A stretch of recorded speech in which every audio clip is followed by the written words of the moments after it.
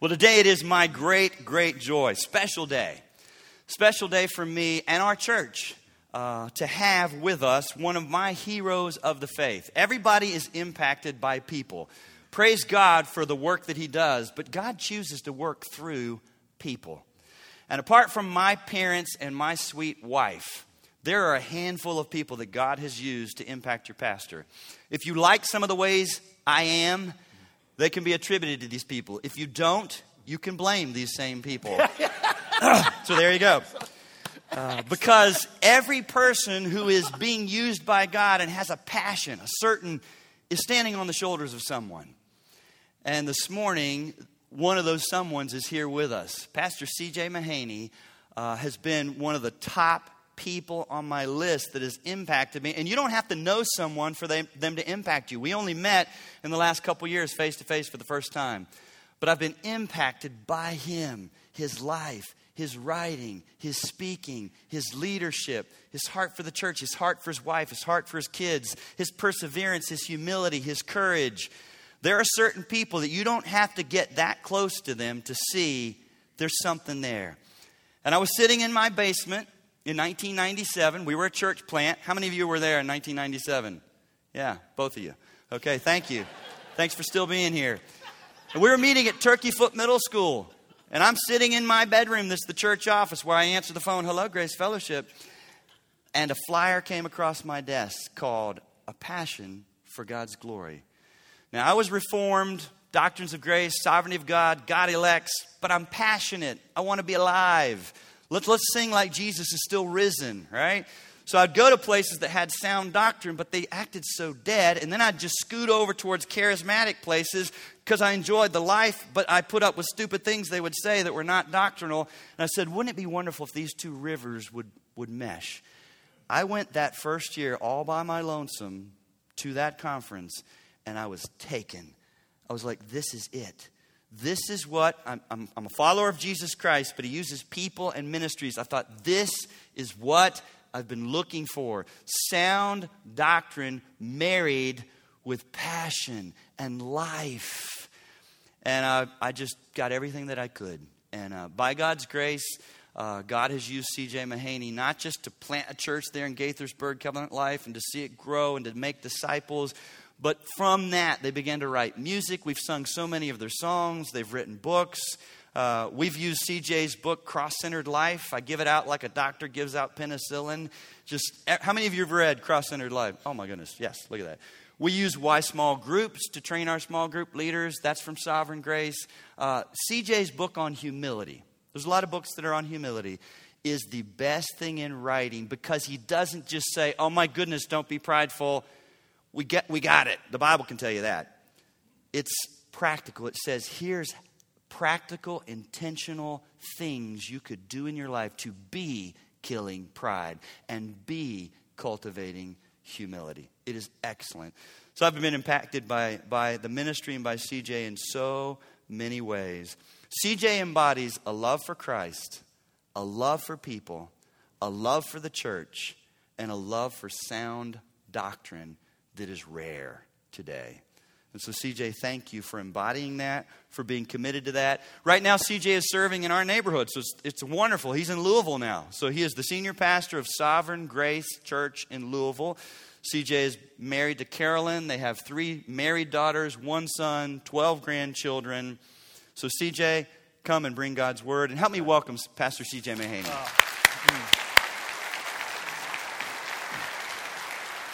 Buddy. Humbling. Thank you.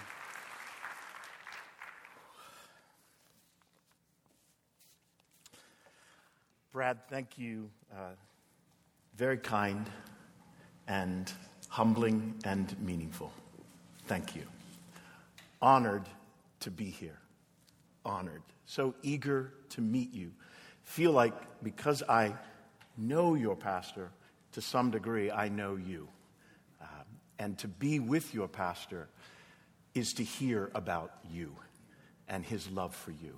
So this for me is just a day that I would love to unfold very slowly as I have the privilege to be with you, the privilege to learn from you, and at this point, the humbling privilege of serving you with God's word. So thank you.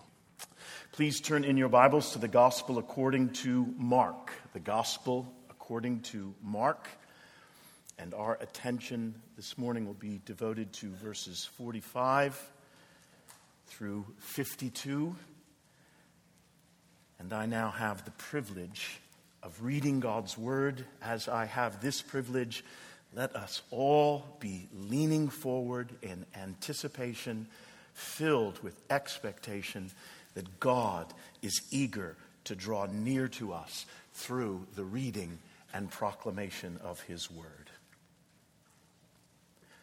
Immediately he made his disciples get into the boat and go before him to the other side, to Bethsaida, while he dismissed the crowd. And after he had taken leave of them, he went up on the mountain to pray. CJ. Yes. What chapter? Mark, chapter 6. Verse. Oh, you didn't get the chapter? Let's just start all over again. My joy to read it all over again. Please turn in your Bibles to the Gospel according to Mark, chapter 6. And thank you, Brad, for bringing that to my attention. And I'm going to begin reading in verse 45.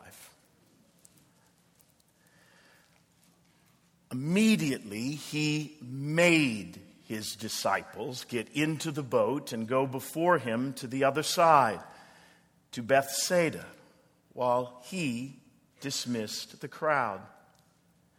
And after he had taken leave of them, he went up on the mountain to pray. And when evening came, the boat was out on the sea, and he was alone on the land. And he saw that they were making headway painfully, for the wind was against them. And about the fourth watch of the night, he came to them walking on the sea.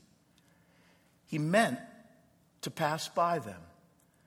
But when they saw him walking on the sea, they thought it was a ghost and cried out, for they all saw him and were terrified. But immediately he spoke to them and said, "Take heart, it is I. Do not be afraid." And he got into the boat with them, and the wind ceased, and they were utterly astounded. For they did not understand about the loaves, but their hearts were hardened. It has become my favorite book about sports. After I finished reading this particular book, I so enjoyed this book that I began to read it again. It's that good. Its title, The Boys in the Boat, 9 Americans and Their Epic Quest for Gold at the 1936 Berlin Olympics. I'm going to let author Daniel James Brown describe the origin of the book for you.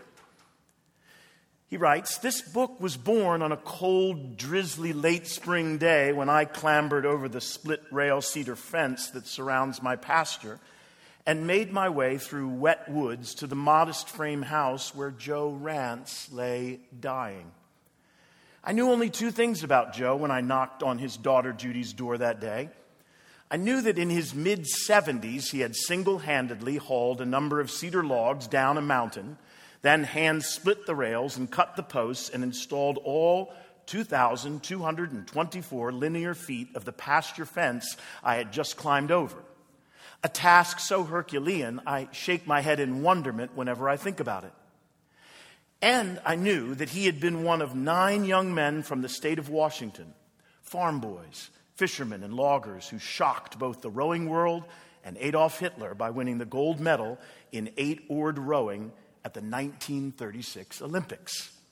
Now, Mr. Brown goes on to most effectively and eloquently tell their story. It was actually so well written that even though I knew they won the gold medal, I was still nervous at the end that they wouldn't.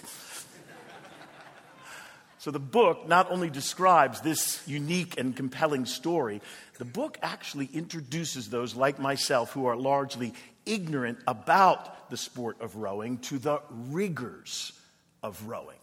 So listen as Mr. Brown describes what's required in rowing. Competitive rowing, he writes, is an undertaking of extraordinary beauty preceded by brutal punishment. Unlike most sports, which draw primarily on particular muscle groups, rowing makes heavy and repeated use of every muscle in the body.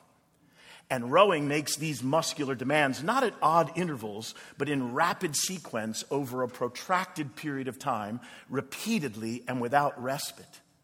Physiologists, in fact, have calculated that rowing a 2,000-meter race, the Olympic standard, takes the same physiological toll as playing 2 basketball games back-to-back, and it exacts that toll in about 6 minutes. The common denominator, whether in the lungs, the muscles, or the bones, is overwhelming pain. Rowing is perhaps the toughest of sports. The 12 disciples were the original boys in the boat. They are the canonized version, and their experience of rowing in Mark 6 is a part of redemptive history. And though these boys weren't aware of it that evening as they hurriedly embarked from shore at the Savior's command, their experience that evening was an intentional part of their training and preparation for future apostolic ministry. On this evening, they would be reminded of the unique pain of rowing, not from competition, but for the purpose of survival. And they would never forget.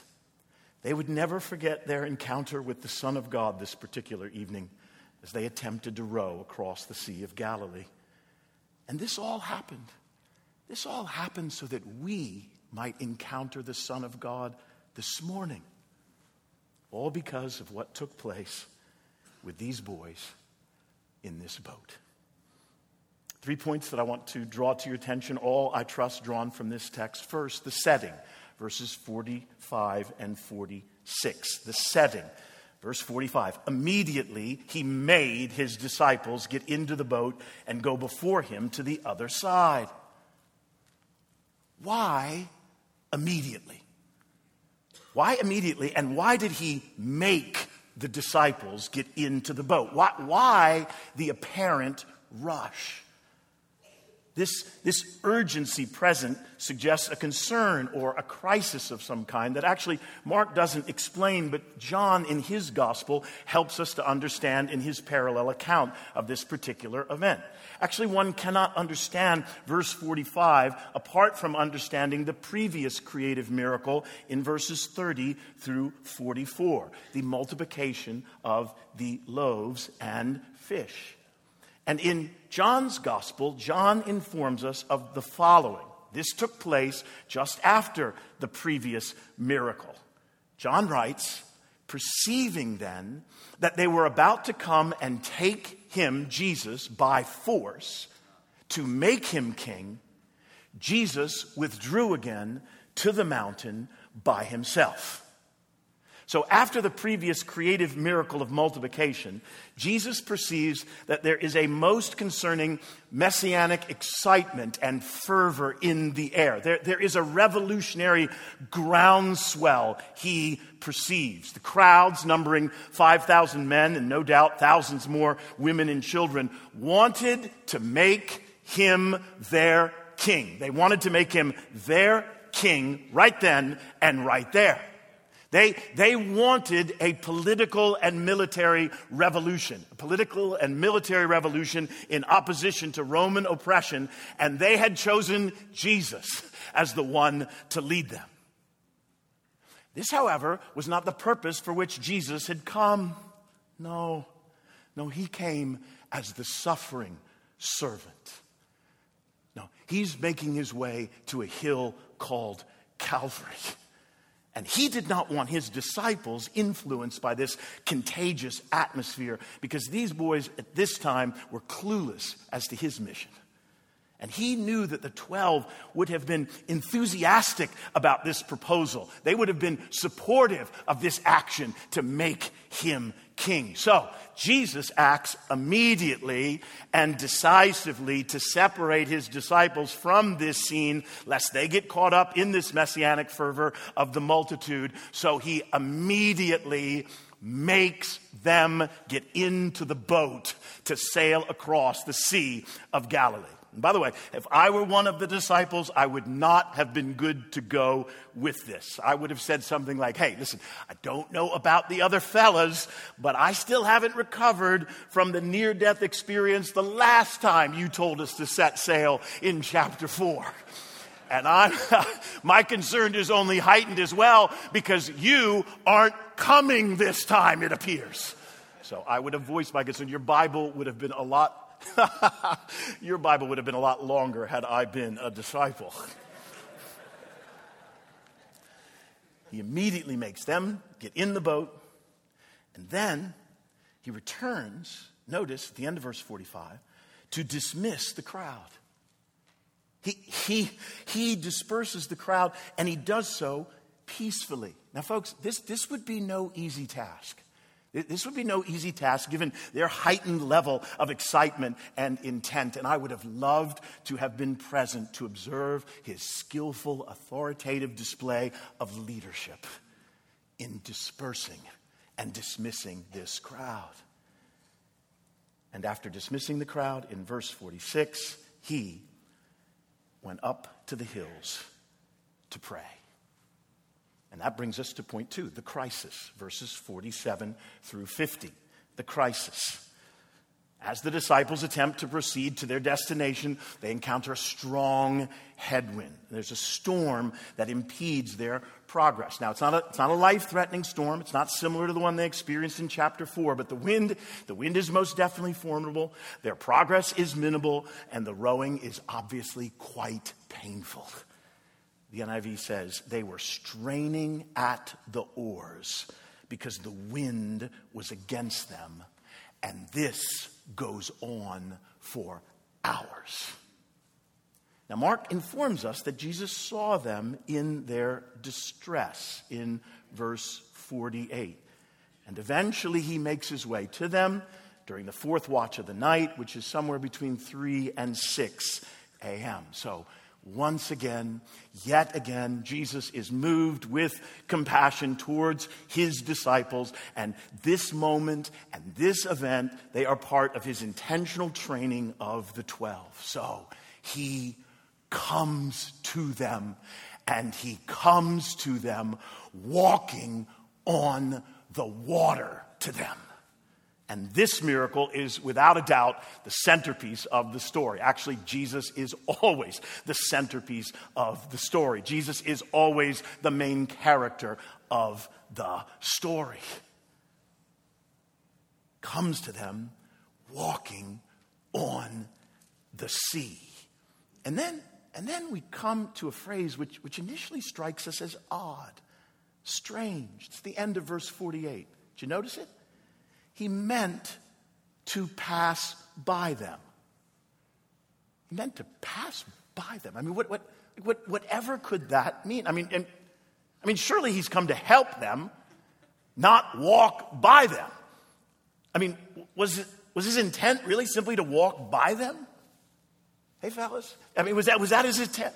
I don't think that was his intent. He had no intention of passing by them. He had every intention of helping them. Actually, this phrase, he meant to pass by them, it actually informs us about the significance of what's going down here.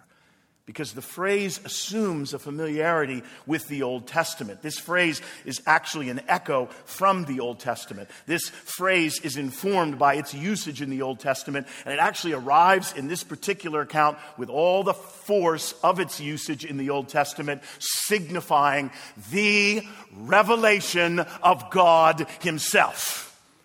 His commentary, Donald English, notes, one remarkable miracle, the previous one, the multiplication of the loaves and fish, is followed by an even more outstanding one.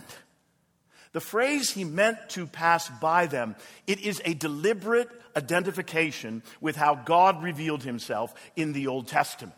Mark is alerting us, Mark is informing us that this miracle is a manifestation of the transcendent Lord who will pass by the disciples, listen, just as God passed by Moses.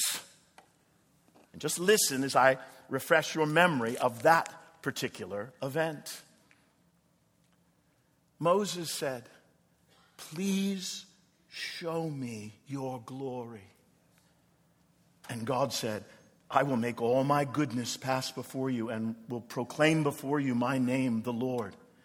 And I will be gracious to whom I will be gracious and will show mercy on whom I will show mercy. But," he said, "you cannot see my face, for man shall not see me and live."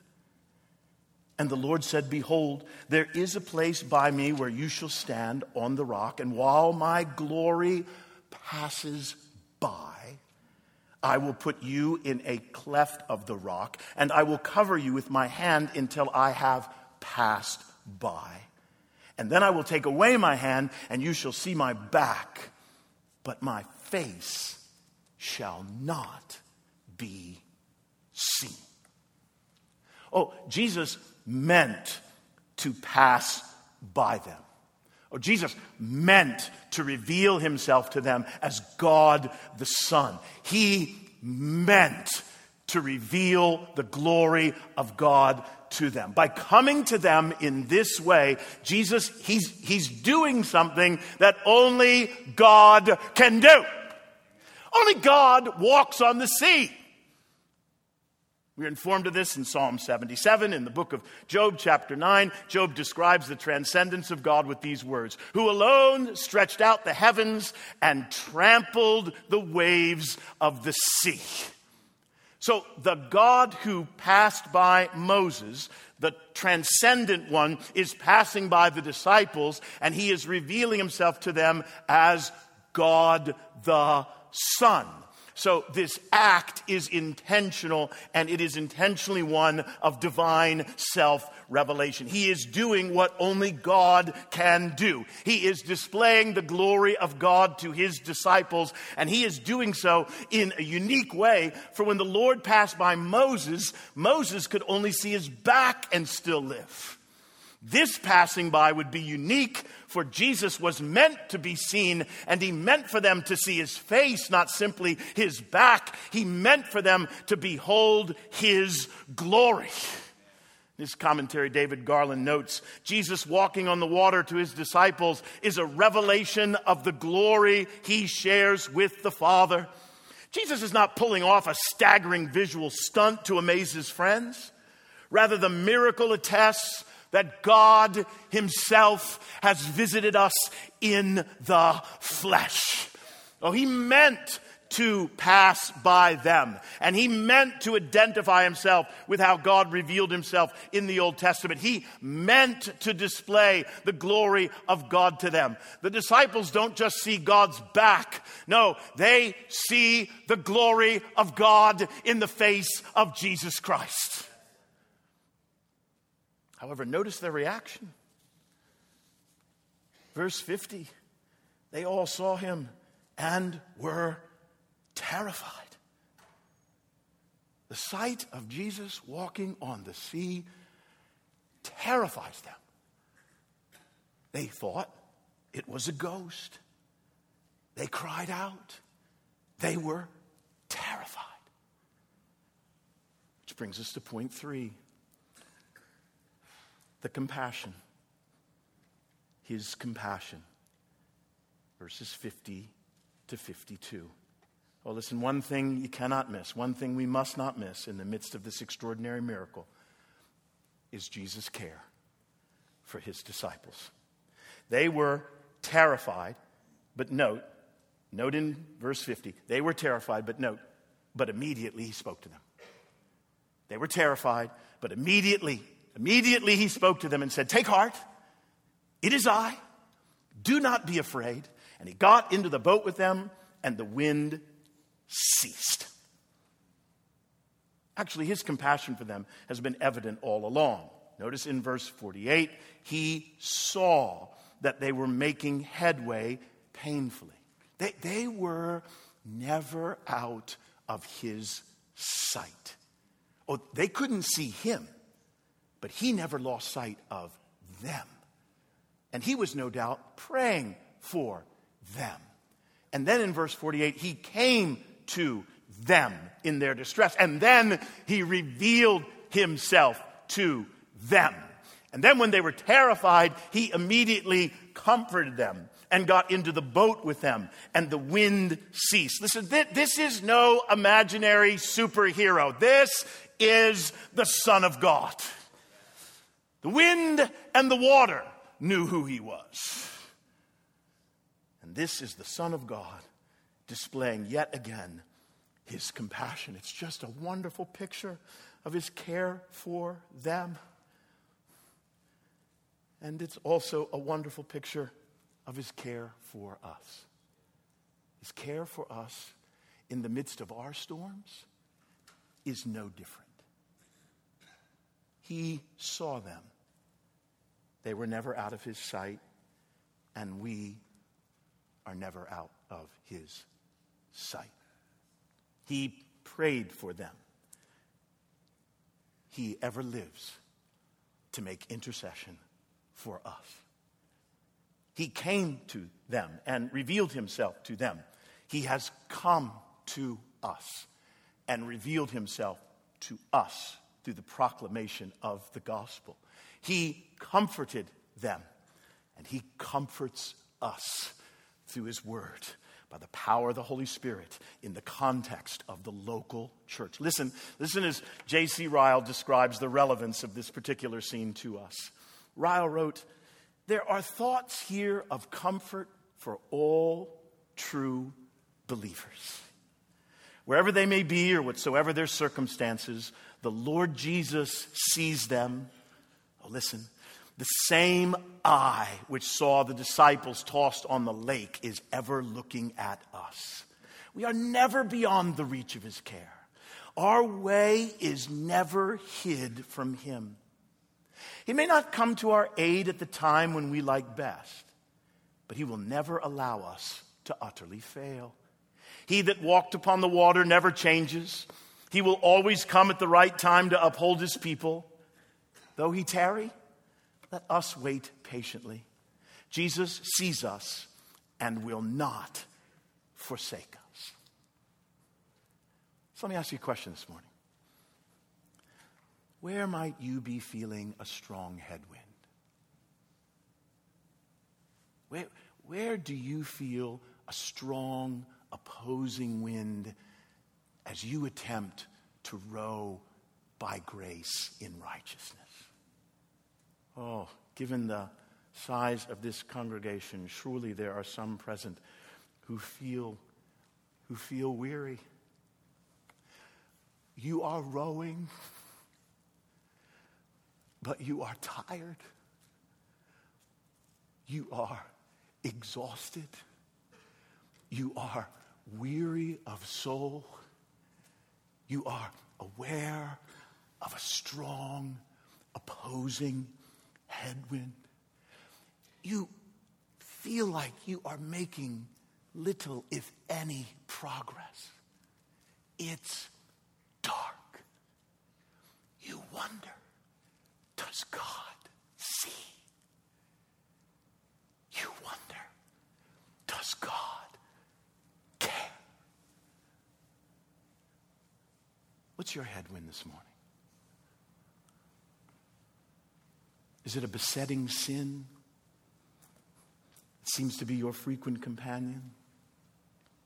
Chronic illness. Child with a disability. Wayward teen. Financial hardship. You were recently laid off. Blindsided. Possibly opposition to your faith in the context of family or work. Maybe a friend betrayed you. Maybe your spouse left you.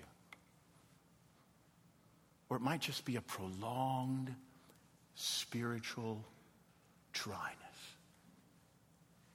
Or maybe you're a mother of small children, multiple small children.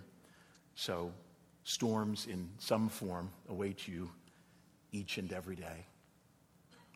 Listen, a strong headwind is wherever your hope has been deferred. Wherever your hope has been deferred, and as a result your heart is sick, that indicates a strong headwind. You're tired. You're tired of rowing. You're tired of faithfully rowing. Oh, J.C. Ryle is right. There are thoughts of comfort here for you. Yes, there are. There are thoughts of comfort. He sees. He sees. Oh, yes, he sees and he cares and he prays and he will come and he will reveal himself and he will comfort and he will calm. And J.C. Ryle is wise to remind us, very wise to remind us. He may not come to our aid at the time we like best. See, the Lord's timing here should be very instructive to us. He came about the fourth watch, 3 a.m. to 6 a.m. These boys had been rowing for hours. He had been watching them for hours. Rowing for hours, making headway painfully because of the wind. He's watching for hours. Listen, it would appear that Jesus let them experience the extremity of their need before he came to them. And so often, our experience is just no different. Listen, you're gonna discover, if you haven't already discovered, that God is often the God of the fourth watch. He specializes in arriving when? At the fourth watch.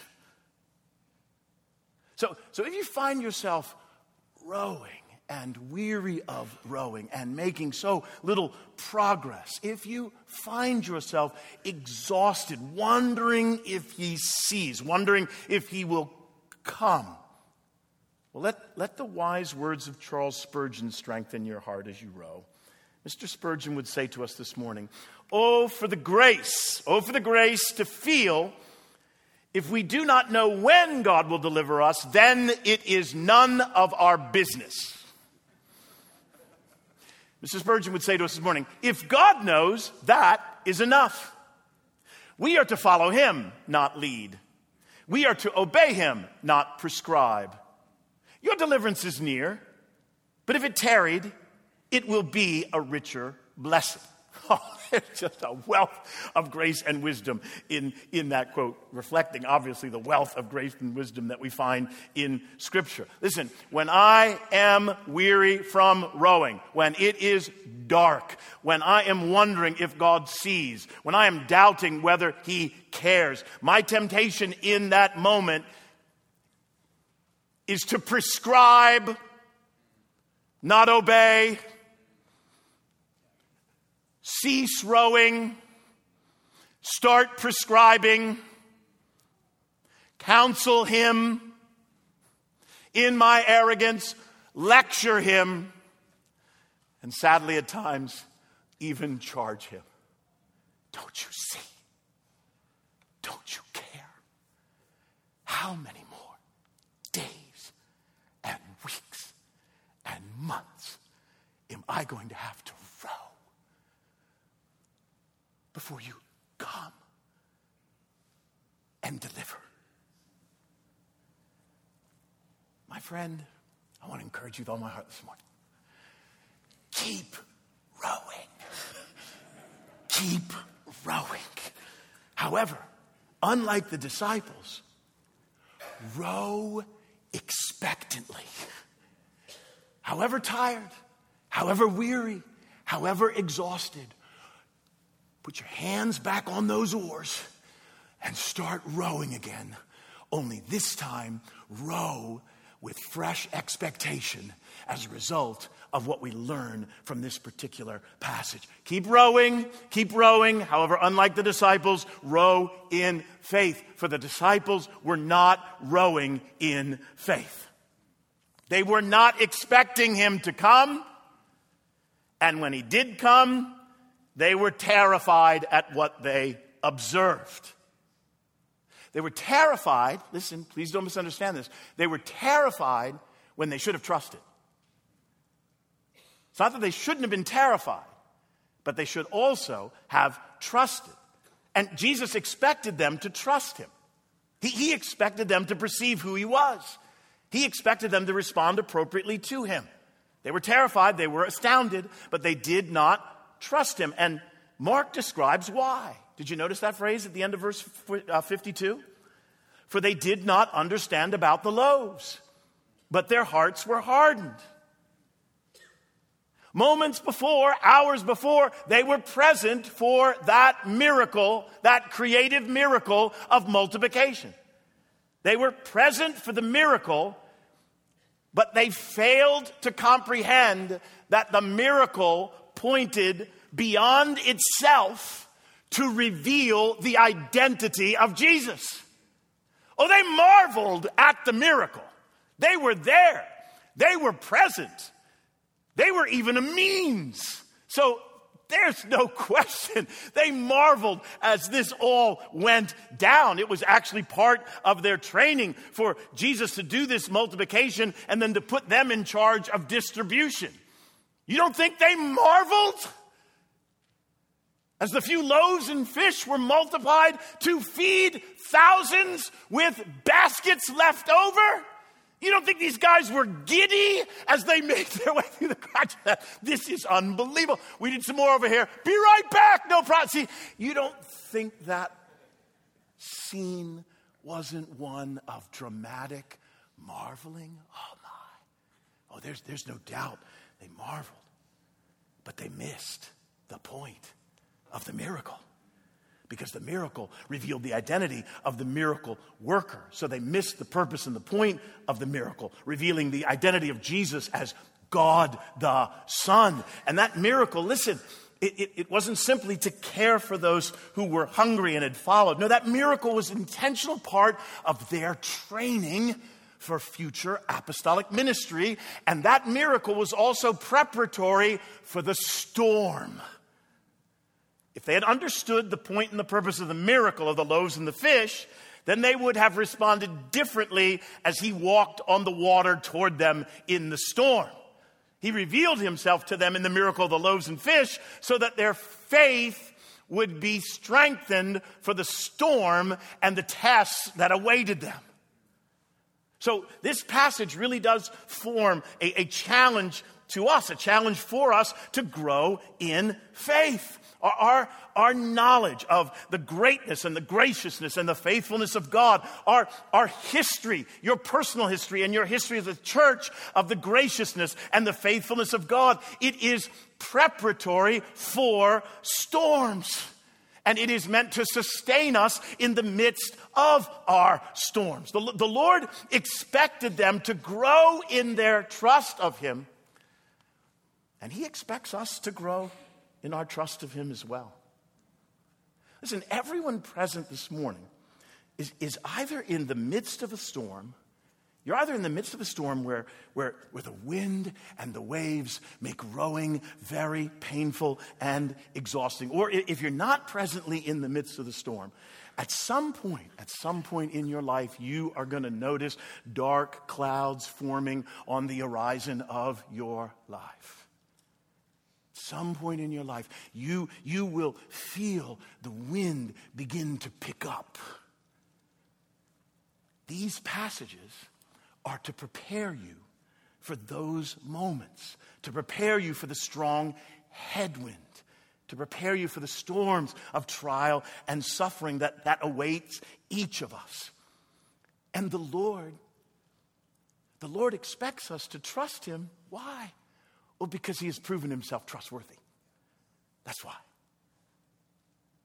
He is the sovereign God who reveals himself to us, and reveals himself to us especially in the storms. So he expects us to trust him through storms, and yet, oh my. And yet in this story, we also observe and perceive the patience of God. The patience of God, once again on full display as Jesus perseveres with his disciples, even though once again and yet again they don't get it. Even though once again and yet again they failed to trust him, he is patient with them. Notice, when they are terrified, he immediately says to them, "Take heart, it is I, do not be afraid." And he got into the boat with them, and the wind ceased. What compassion, what patience.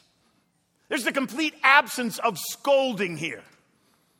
He doesn't say, what is it going to take for you dopes to trust me? Okay? What do I have to do? Have the previous 6 chapters of miracles not been enough for you idiots? What is it going to take? There's the complete absence of scolding. No, I tell you, the disciples' failure, it serves my soul. Oh my, as I study the Gospels, I find a certain comfort and a certain refuge in the failure of the disciples. Their failure serves my soul. I recognize my face in this story, in the face of the disciples. Their failure serves my soul, and their failure actually gives me hope, because though I repeatedly fail, he forgives me. He forgives me, and in my weakness, he continues to sanctify me, and by his mysterious grace, he continues to deploy me in service. Actually, one of the most amazing verses in this section is verse 53. When they had crossed over, the mission continues. I mean, it would have been understandable, would it not, to read, and they crossed over, and he kicked them all out. And he chose 12 others. I mean, it's not like you could have faulted him if that's what he did in verse 53. Enough of this. It's been 6 chapters. Only have 10 left. It's not like you would have argued with him as you read that. You thought, wow, yeah, incredibly patient up until now. But that's not what we read. No, they get to the other side. The mission continues. And actually, we have even more, we have even more reason to trust him. We have even more reason to trust him in the midst of the storm, because we have, brothers and sisters, we have a clearer demonstration of his love than either the creative miracle of multiplication, loaves and fish, or this walking on the water. We have the cross. We have the cross. And actually, Mark draws our attention to the cross in this story. You might have missed it. Might have missed the reference to it. It's actually embedded in verse 46. And after he had taken leave of them, he went up on the mountain to pray. He went up on the mountain to pray. Now, Mark is very intentional in the structure of his gospel. He's very purposeful. He's very strategic in his references to Jesus withdrawing to pray. There are just 3 times in Mark's gospel where we are informed that Jesus withdrew to pray. Now, quite obviously, these would not be the only times he prayed, but these were strategic times of prayer, and this is why Mark draws our attention to them. The first is in chapter 1, verses 35 through 39. At the outset of his ministry, as his fame began to spread because of his words and his works, he withdrew to pray. Second occasion, Mark chapter 6, right here, verse 45. This moment is the height of his popularity among the crowds. He withdraws to pray. Third and final time Mark will be drawing our attention to his withdrawal to pray is in the Garden of Gethsemane, just prior to his arrest and his death. So in each case, his withdrawal to pray was it was in a moment of crisis. It was a moment of crisis for Jesus. And so in each case, he withdrew to pray for a purpose. In each case, there was either a popular enthusiasm that was building among the crowds for him to fulfill their erroneous messianic expectations, or He was confronting his impending suffering.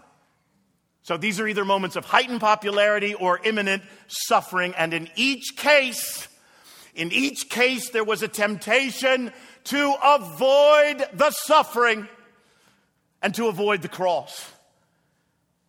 And in each case, by withdrawing to pray, what's he doing? He is depending on the Father.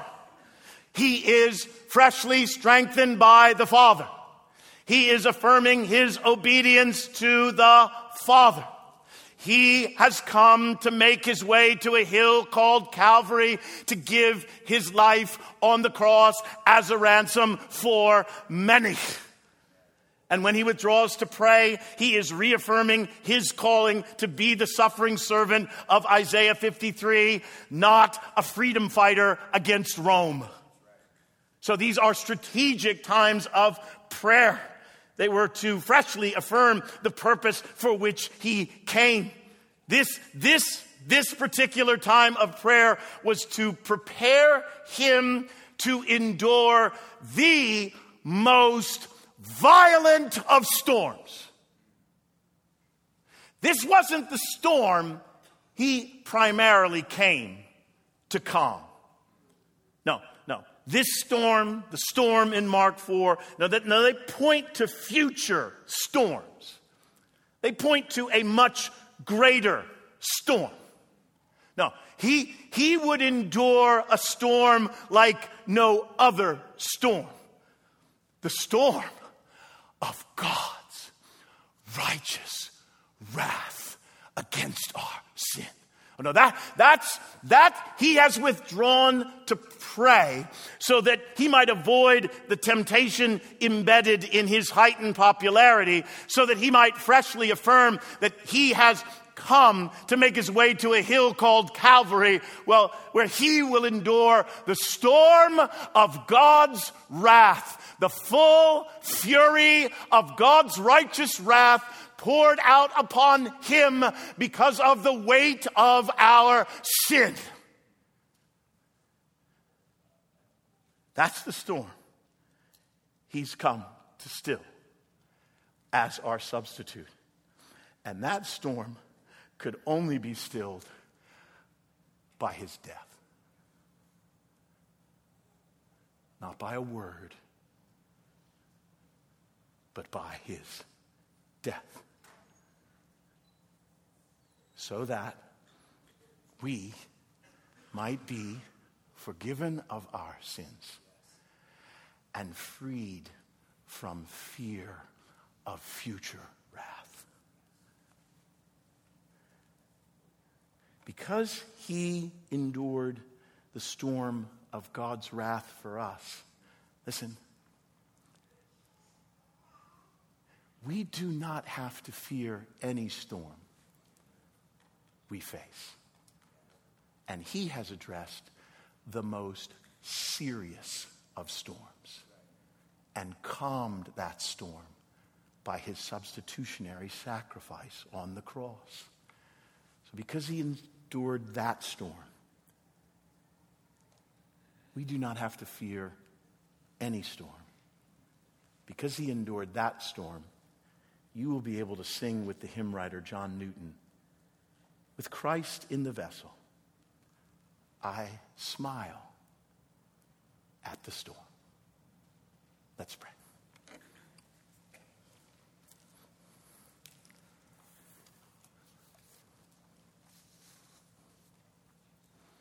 Oh, Father, I have no doubt that there are many present who arrived aware of a strong headwind. I have no doubt that there are numerous present who are aware of more than a headwind, but a severe storm. A headwind, a storm. There appears to be no abating. Previous appeals for cessation have not been answered to date. And these wonderful, faithful people, your people, they continue to row. But Lord, I'm sure that a number would acknowledge they are tired, They are weary. It's dark. This has gone on for so long. Lord, I pray today that they would find comfort in these words. I pray they would be freshly strengthened. I pray they would realize afresh, you see, they have never been out of your sight. You care. You're praying for them. You ever lived to make intercession for them. You've already come to them by revealing the gospel to them. And you have a divine purpose for this storm. And you will reveal yourself to them as sovereign and wise and good in the midst of this storm. Lord, give them faith and perseverance to wait, even if it's the fourth watch of the night. Lord, help all of us go from here, get back in our cars, and cease prescribing to you. Instead, gladly obeying you and entrusting the timing of your intervention, fulfilling of your purpose to you. And Lord, may there be just fresh joy in all our hearts as we contemplate, not primarily the strong headwind we might be experiencing or the severe storm we're enduring. Oh Lord, no, let our gaze and our attention be drawn to the storm your Son endured on our behalf, drinking the cup of wrath dry, not leaving a drop for us to drink, so that we might be forgiven of all our sins and freed from fear of future wrath. May that reality put fresh faith and joy into our souls for the rowing that remains, so that we might row in faith for your glory. In Jesus' name, amen.